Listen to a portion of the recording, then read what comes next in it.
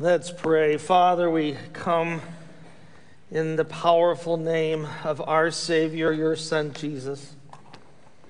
And indeed, we rejoice that we can call you Father. We can come to you, Lord, and we thank you for the honor and the blessing that comes because of it.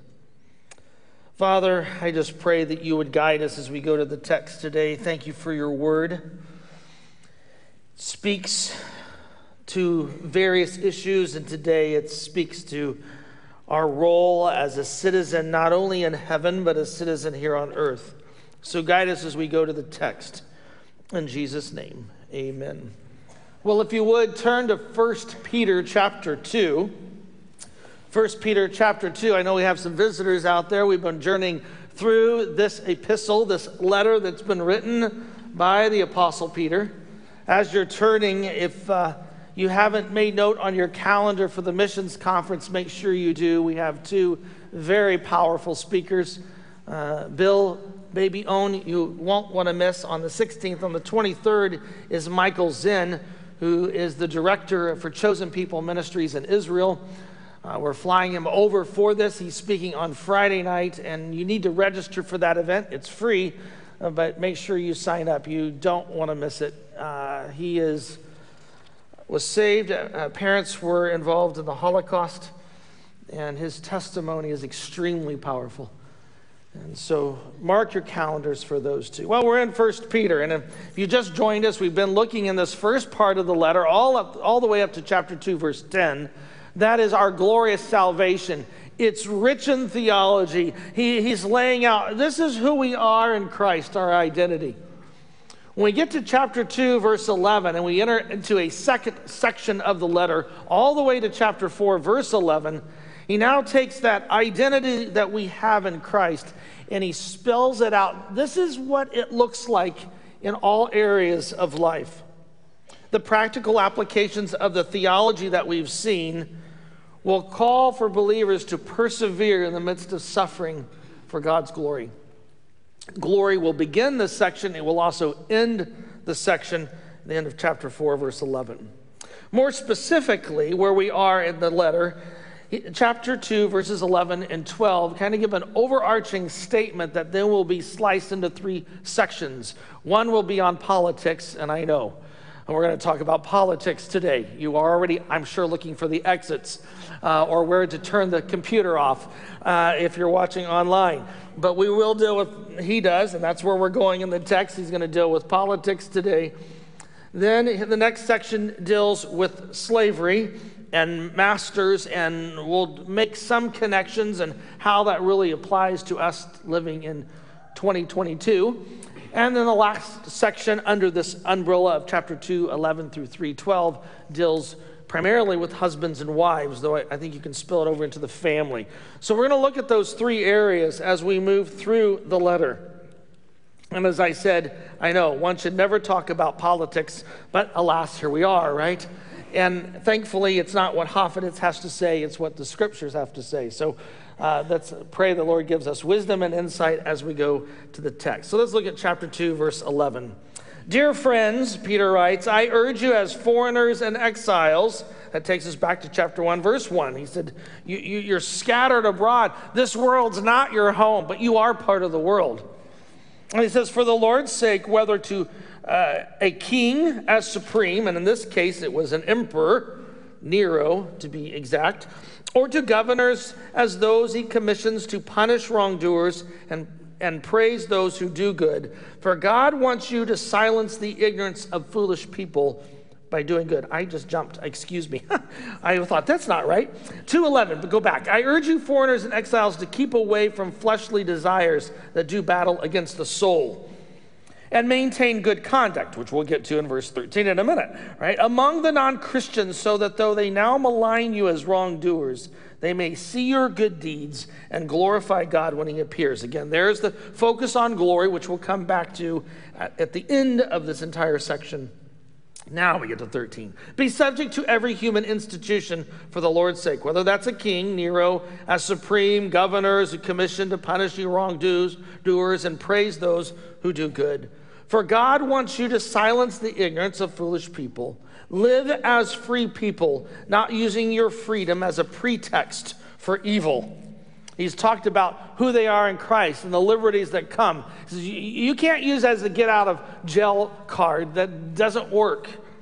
He says, but as God's slaves. And then he gives us these 4 imperatives, these 4 commands. Honor all people, love the family of believers, fear God, and honor the king. So let's look at this text, and let's jump back to verses 11 and 12, because these 2 verses, as I stated, will be the overarching principles that we'll be laying out in the next several chapters, a couple chapters. He starts by dear friends, or another way to render this is beloved. 8 times in 1st and 2nd Peter, the apostle will remind the believers of God's love for them. Don't forget this, he says, as we journey into what is expected of you. John 14:15, if you love me, you will keep the commandments, right? My commandments. And that's what he's going to lay out here. And he says, dear friends, I urge, and urge is probably not the best term. This is an intense appeal. He's saying, listen, this is an exhortation that I'm about to lay out for you as foreigners and exiles. Individuals whose true homeland is heaven. Reminds me of Hebrews 11. And we've talked briefly on that. And notice what he says, to keep away from fleshly desires that do battle against the soul. These fleshly desires are those unbridled impulses. It's what embodies self-centeredness. And he says, listen, you need to guard this. And there are several implications in the text. First, as we look at this, what it tells us is that inward desires are controllable. Listen to this, because it's contrary to what you hear in the world, because feelings are not morally neutral. Inward desires are controllable and can be consciously nurtured or restrained. That's what he's saying here, right? Be on guard. It's James 1. It says, take note. Secondly, we can imply from this text that those who have the Spirit, because he's writing to believers, those beloved, that they are not exempt from fleshly desires. Oh, we died to sin, didn't we? The enslavement to sin. But the fleshly desires are still there. They can rear their ugly head. It's so important that he says here in the text, they do battle. In other words, another implication is this is not an easy endeavor, that is, squelching the fleshly desires. They're waging war. The term here is what you use of serving as a soldier. Such desires at the moment might seem attractive, harmless, and enjoyable, but they are enemies. And young people, listen carefully, because you think you're invincible when you're a teenager or in your early 20s. Giving into these fleshly desires will weaken your spiritual state, and they will make you ineffective. Satan knows that. That's why Peter says, we're in a battle. So in other words, you might be able to grab a few Z's laying in a hammock, but you will not live the successful spiritual life if you're resting on your laurels. You have to be on the offense. You got to be moving. And that's what Paul said in Romans 12. It's taking everything captive. It's again, we're in a battle. That's what he's highlighting. In fact, it tells us that this battle is not necessarily those around us, but as we see here, it's from within. D.L. Moody, the famous evangelist in the 1800s, the founder of Moody Bible Institute, said, I have more trouble with D.L. Moody than any person I know. That's why Paul, it's interesting, early on in his ministry, he talks about, I'm the least of the apostles. But by the time he gets to the latter part of his letters, as you see this progression, he says, I am the worst of sinners. Wow. Because as he walks with the Lord and he understands those fleshly desires, they are very real and they're very ugly. And that's why Peter's saying, we are in a battle. And it's interesting, this isn't one battle. The war is ongoing. It's a present tense. In other words, we got to keep doing this. We got to watch.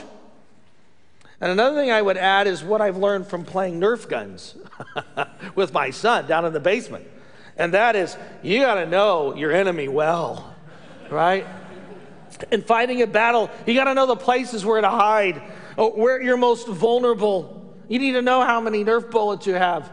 And we're in a spiritual battle.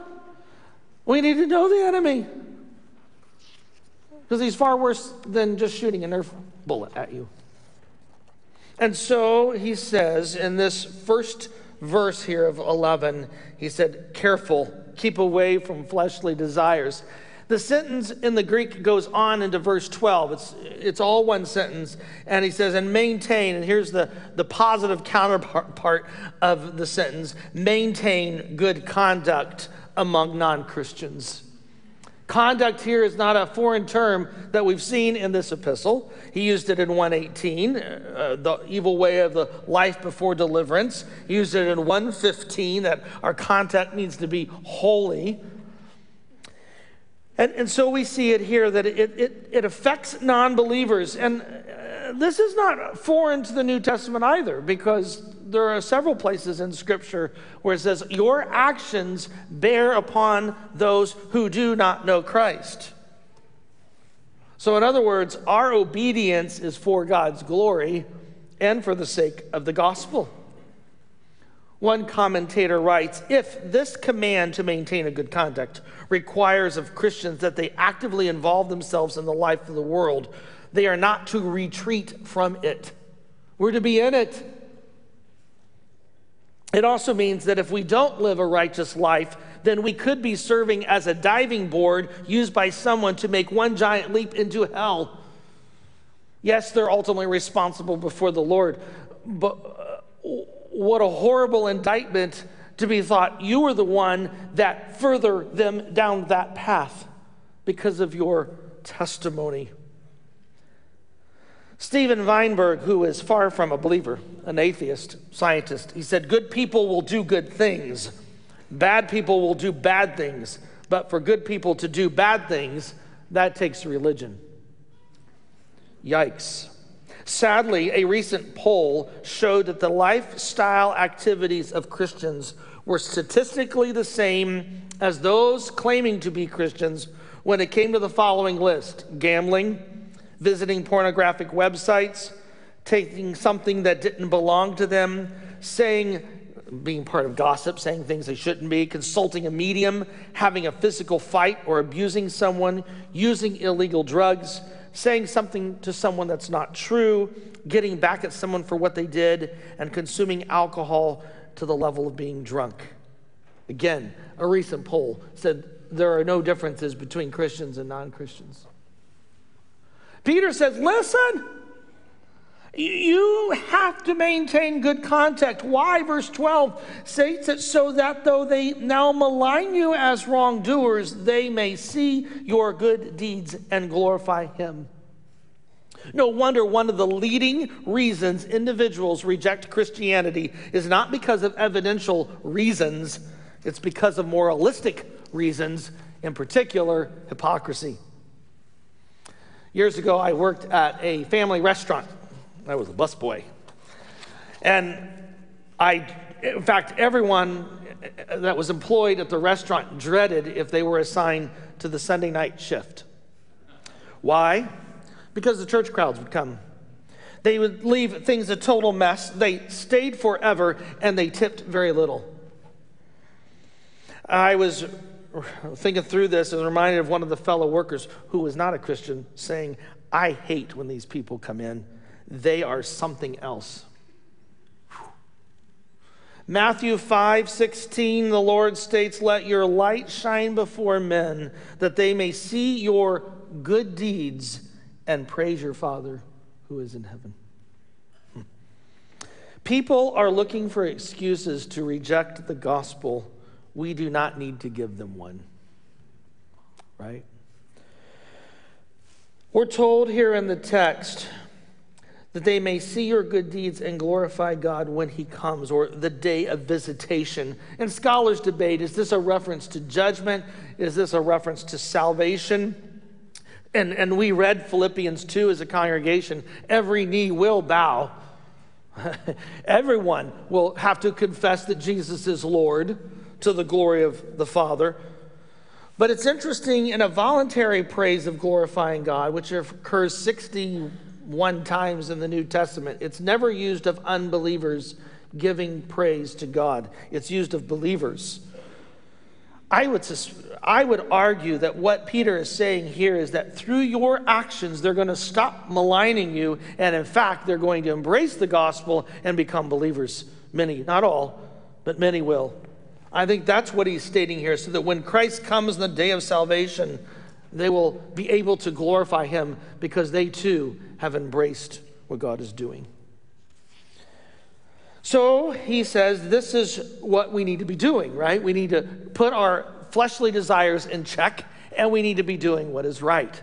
Thank you, Peter. That's kind of up here. It's like nailing down Jell-O. How do we get it down to the grassroots, right? Where does the rubber meet the road? And so he goes into politics, and this is where we all start to break out in a rash. He says in verse 13, be subject to every human institution. Notice the next clause. It's vital for the Lord's sake.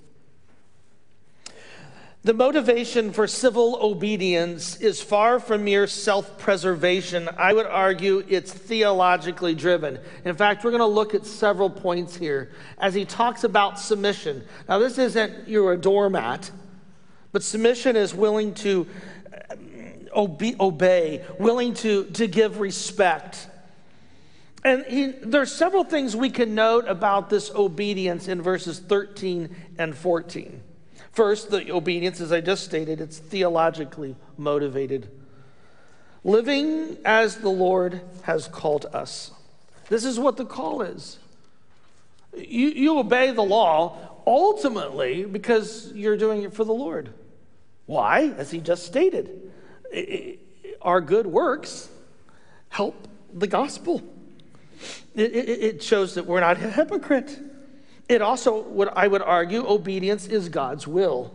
Obedience to the state. Romans 13 is a familiar text. Paul talks about that. In fact, well, we do have time. Let's look at Romans 13 because it's so vital to our discussion here as we're looking at 1 Peter. So Romans 13, Paul does the same thing in Romans. He's talked about theology all the way through chapter 11, and now he lays out implications of the gospel in the believer's life. And when he gets to Romans 13:1, he says, let every person be subject to the governing authorities. Remember, Nero is emperor. This is not a nice guy. We'll get to him in a minute. For there is no authority, watch this, except by God's appointment, and the authorities that exist have been instituted by God. Paul goes on to state in Romans 13 that the government is actually the servant of God. He repeats it twice, and he says it would not have existed. In fact, it's the minister of God, he states in Romans 13. Thus, I would argue, as Paul and Peter are laying out, if you resist the government, you're resisting God. It's interesting, Paul writes this to the church at Rome, and 8 to 9 years later, he will write his epistle to Titus. 8 to 9 years later. Now think about all that Paul's encountered under the Roman Empire. They've not given him the Citizen of the Year award. He's not been given a key to the city. Far from it. He's been locked up. He's been beat, etc., etc. And 8 to 9 years later, after all of this, we see he has not changed his mind on how a believer is to engage the government. He reminds the people via Titus in Titus 3, remind them to be subject to rulers and authorities, to be obedient, to be ready for every good work. Even the most oppressive governments hold evil in check to some extent. The text is telling us. The New Testament teaches the government has the obligation, and we see this in Romans 13, the obligation to carry out capital punishment, punish criminals, thwart rebellion, defend the state. A government must punish wrongdoers and carry out justice. It is its role. And what's the assumption by Peter and Paul and the rest of the New Testament? Sinners, we are. Human beings are sinful. There needs to be some checks and balances. This is why anarchy is not a viable political option. Why? Because it does not assume we've all sinned. There needs to be external control. Or Marxism or socialism, I would argue, propose a new man and a new society perfected by man's own efforts. That's antithetical to what the Scripture's teaching. We're evil. All these systems, I would argue, anarchy, socialism, Marxism, fail to appreciate the depravity of man, diminishes the need for creativity, disregards human responsibility, and fails to account for the blessings that come from the works of our hands. The government is to hold that in check. Unlike the Roman Empire, we live in a country where it's ruled by the people for the people. Thus, I would argue we have, as believers, a grave responsibility to speak out. Christians have a responsibility to work within the government structures to bring about change. We must remember that the government is not designed to make people good, but to curtail criminal behavior. Dietrich Bonhoeffer, many of you know who that is, a German pastor who, by the way, when the Nazi regime took place, he gave an address in 1933 against the Fuhrer, against the leader, and his radio announcement, his sermon was cut. Eventually, he fled to Britain and received a letter from a theologian who said, "You need to go back to Germany.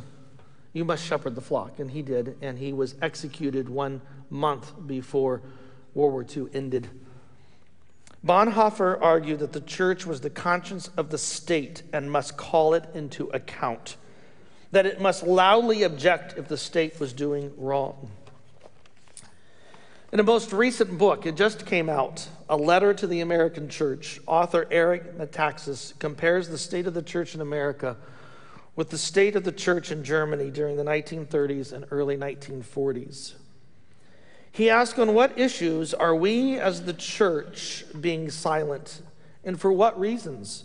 The murder of unborn babies, the feeding damaging ideas on the subject of sexuality to young children in the schools, the confusion of older children by sexual activists concerning their gender, socialistic and communistic ideas being pushed everywhere. And then he writes, are we really to keep silent about these things?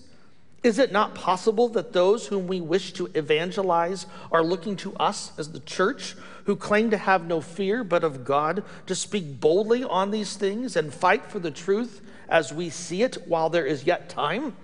Is this not perhaps the very thing that we lead these souls to the God we worship, if we obviously so love him that we're willing to live in this way?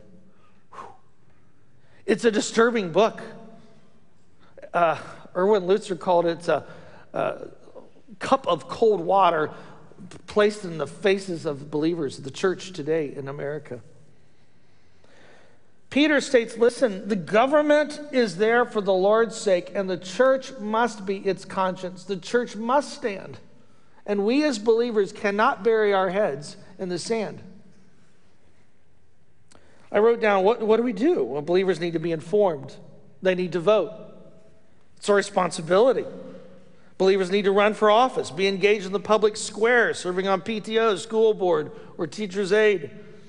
Individuals need to join folks like Pam Russell and Public Servants Prayer and praying for those at the local, state, and federal levels. We need to take a stand at work, at school.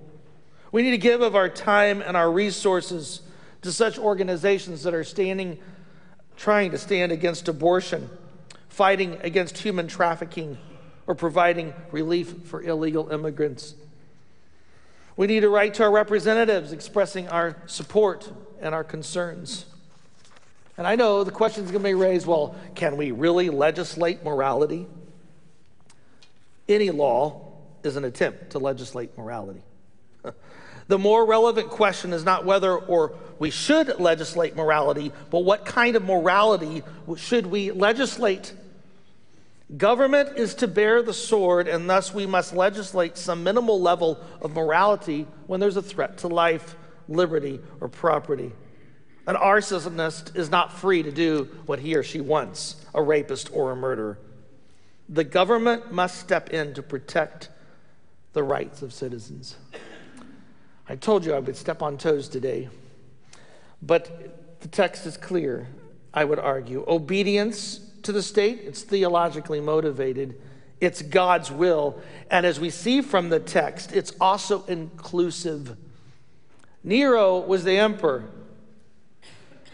The ancient writer Tacitus said, Nero put forward as guilty and afflicted with the most exquisite punishments for those called Christians. They died by methods of mockery. Some were covered with the skins of wild beasts and then torn by dogs. Some were crucified. Some were burned as torches to give light at night. Men felt that their destruction was not an account of their public welfare, but to gratify the cruelty of one, that is Nero. And Peter says, honor the king. Whew. Whether you agree or not with the policies of a political officer, whether the guy or the gal is a creep, we're called to respect the office. Warren Wiersbe, in his commentary, gives us good reminder. God's church has been able to live and grow in all kinds of political systems, and he's right. And so our obedience, it's all inclusive. There's no exceptions. Well, it's a Republican or it's a Democrat. I don't like the policies. We have to show respect to the office. But I would argue one final thing here is that obedience is not absolute. Now, what do I mean by this? Human institutions cannot infringe upon the Lord's sovereignty. They should be disobeyed if they command Christians to contravene God's will. And so we come into the matter of civil disobedience. Now, if you weren't breaking it out in a rash, I know the elders are at this moment. What do we do with this? What do you mean? And I've heard it said, well, civil disobedience is fine if it's unconstitutional. The question, of course, is who decides when it's unconstitutional? I've heard people say, well, when there are no other options. But again, when have we reached the last resort? I've heard others say, well, if it goes against my conscience, but whose conscience is to be trusted as what is right? Others argue, well, if it's willing to accept the consequences, then we can rebel. But again, to what degree that willingness to accept punishment justifies breaking the law? So what are grounds for civil disobedience? Thankfully, we have the Word of God to guide us, don't we? It may surprise you, but Scripture records God's people disobeying human government in the Old and New Testament, and it's approved by God. In fact, he blesses them. Think of Moses' parents. They hid little baby Moses, right? They were supposed to have him executed. Daniel. Or we go to Acts with the apostles standing before the Sanhedrin told, now don't do this anymore. Or they do, they go do it again. Share the gospel. We are to render to Caesar the things that are Caesar's, but the things that are the Lord's belong to the Lord. Notice in verse 13, he says, it's for the Lord's sake. And I would argue that phrase limits our submission. For submission can never be if it does anything against the Lord's will. In other words, as Christians, we're responsible to all forms of human rightful authority, except when the command entails sin. This is what Bonhoeffer and many believers in Nazi Germany had to navigate, had to assess. Where do we stand? What do we do? Can we assassinate Hitler? Is that viable? Those are questions they all had to ask. And when the Nazi comes to the house and says, are you hiding any Jews? Do I lie to the Nazi official? Where do we draw these lines? Charles Ryrie makes this profound statement. He says, whenever a believer feels obliged to disobey his government, he must be sure it is not because the government has denied him his rights, but because he has denied him God's rights. And I think that is exactly spot on. But we're not done here. Scripture reminds us, yes, when we render to Caesar, but we also render to the Lord. Secondly, in the matter of disobedience, disobedience must be done in a spirit that still honors those in authority. Daniel and his buddies were not rebel rousers. They were careful. They didn't riot. Rather, they showed respect to the officials while not compromising. And finally, I think it's important to note, the Christian's primary responsibilities are evangelism and godly living. True societal change and the best contribution, I would argue, is found in the gospel. And so as we look at civil disobedience, I think Scripture gives us some clear direction. It is important to render our submission to the state, but not when it oversteps the bounds in the realms of sin, etc. And when we do, we still show honor to the state, understanding that ultimately lives will be changed through the gospel. Well, you didn't leave, and that's good. Hopefully you're still online. Be subject to every human institution. In verse 15, he says, "For God wants you to silence the ignorance of foolish people by doing what is good." Our obedience is grounded in the will of God, in the salvation he extends towards us, and our enslavement to him. Notice the implications he gives here in verses 15 and 16, saying that we live as free people. First implication is we're free. We're no longer bondage to sin. Secondly, is true freedom is doing what is right.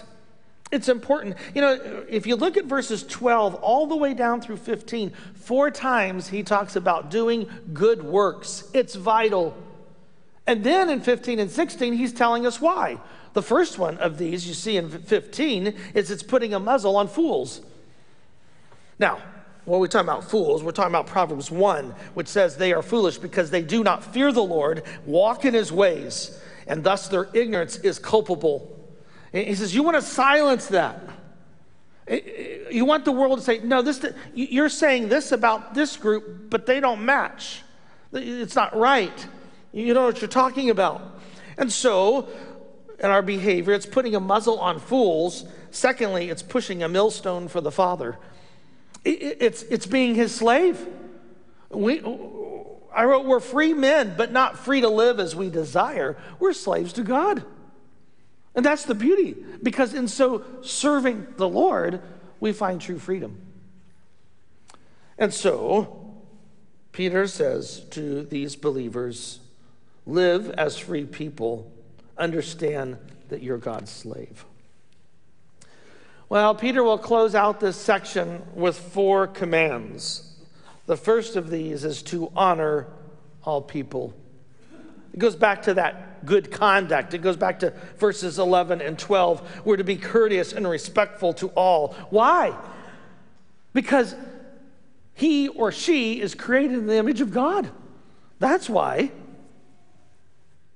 You know, when you start criticizing someone or you're making fun of someone, be careful. They're created in the image of God. That's an affront to the Lord. That's how he's made them. So honor all people.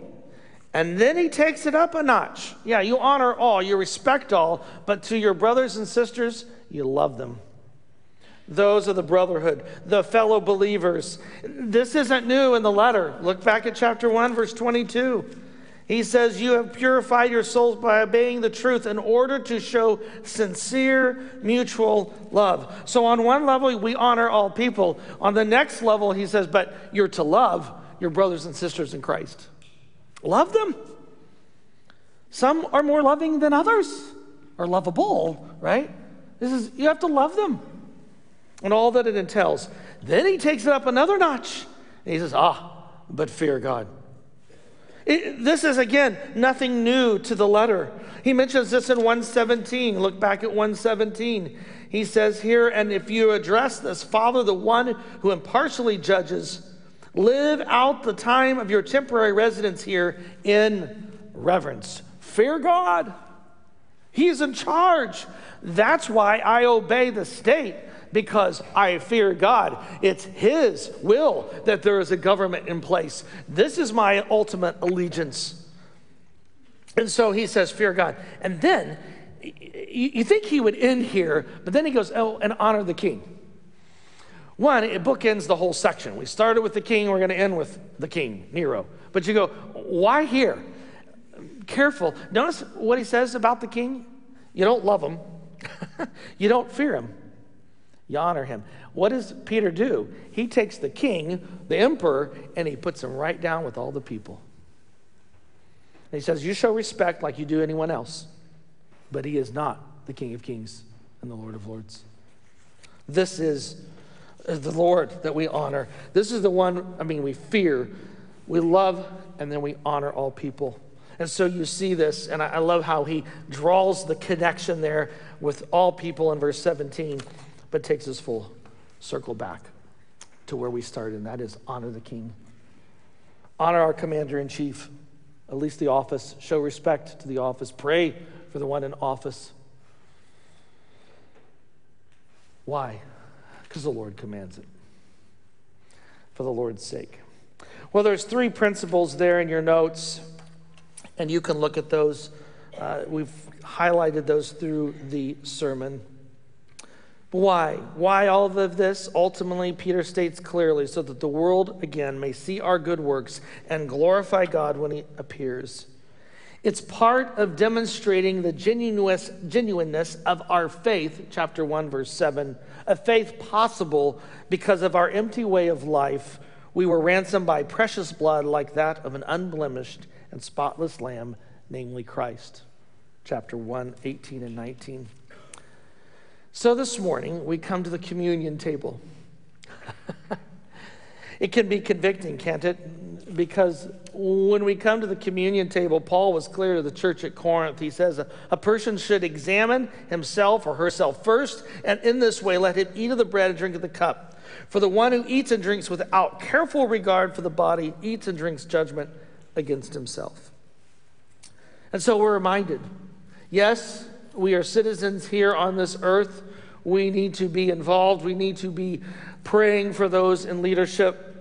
But our ultimate citizenship is in heaven if you know Jesus Christ as your Savior. If you know Christ as your Savior, then you understand that we are a royal priesthood, that we are called to be holy. And as Peter is trying to show in this section, that spills out in all sorts of areas.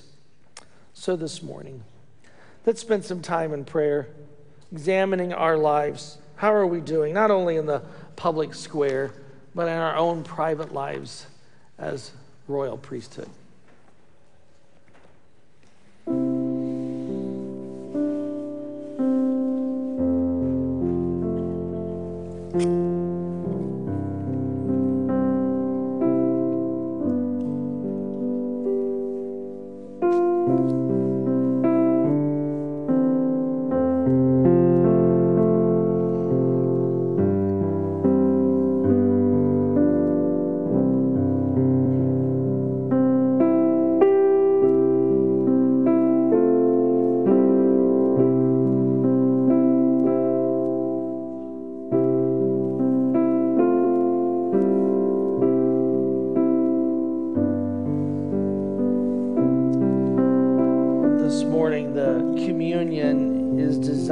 For those who know Christ as their Savior.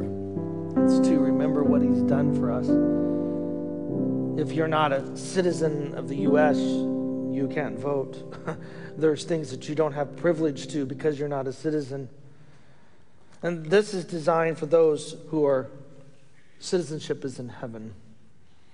It's designed for those who know Christ as their Savior. If you don't know Jesus as your Savior, today is the day.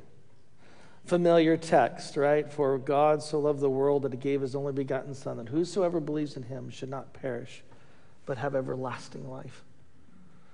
For those of us who know Christ, we come to this, again, remembering what Christ has accomplished. So let me pray, and then we will partake. Father, we come to you this morning, and we thank you that our citizenship indeed is in heaven, that we are your people. We're not vagabonds wandering where in the world we're to land, because ultimately our home is with you, and we thank you. We thank you that we are yours and that we have been called to be a royal priesthood.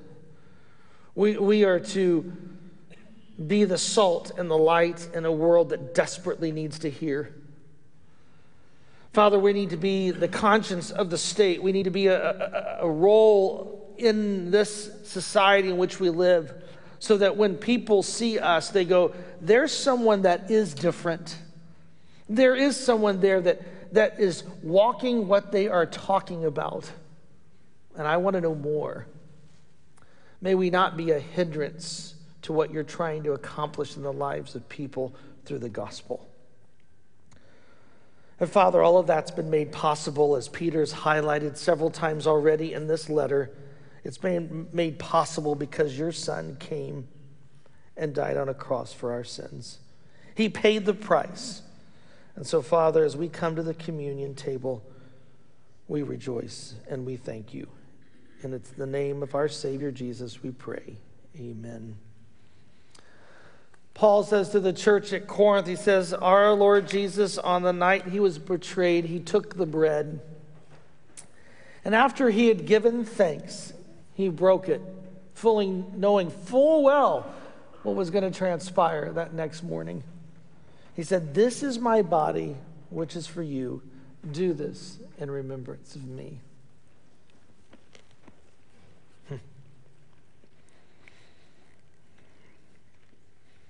And as the bread was ground between the teeth, knowing full well what was to transpire, he took the cup. He said, this cup is the new covenant, my blood. Do this every time you drink it in remembrance of me. He closed out with the cup and the bread by stating, for every time you eat this bread and drink this cup, you proclaim the Lord's death until he comes. So communion looks backwards to what Christ has accomplished, but it also looks forward. And what a day, right? What a day when we will no longer honor a king, but we'll bow before the King of Kings and lay our crowns before him and worship him. What a day. Father, thank you. Thank you for your word. These are hard words, and how this exactly plays out, we'll disagree or agree on certain principles. But the fact is, Lord, we need to be in submission. We need to be being about doing good works. Why, as the text says? So that we can exalt you. We can bring glory to your name. And so, Father, may we do that through your strength, through your power of the Holy Spirit dwelling in us. In Jesus'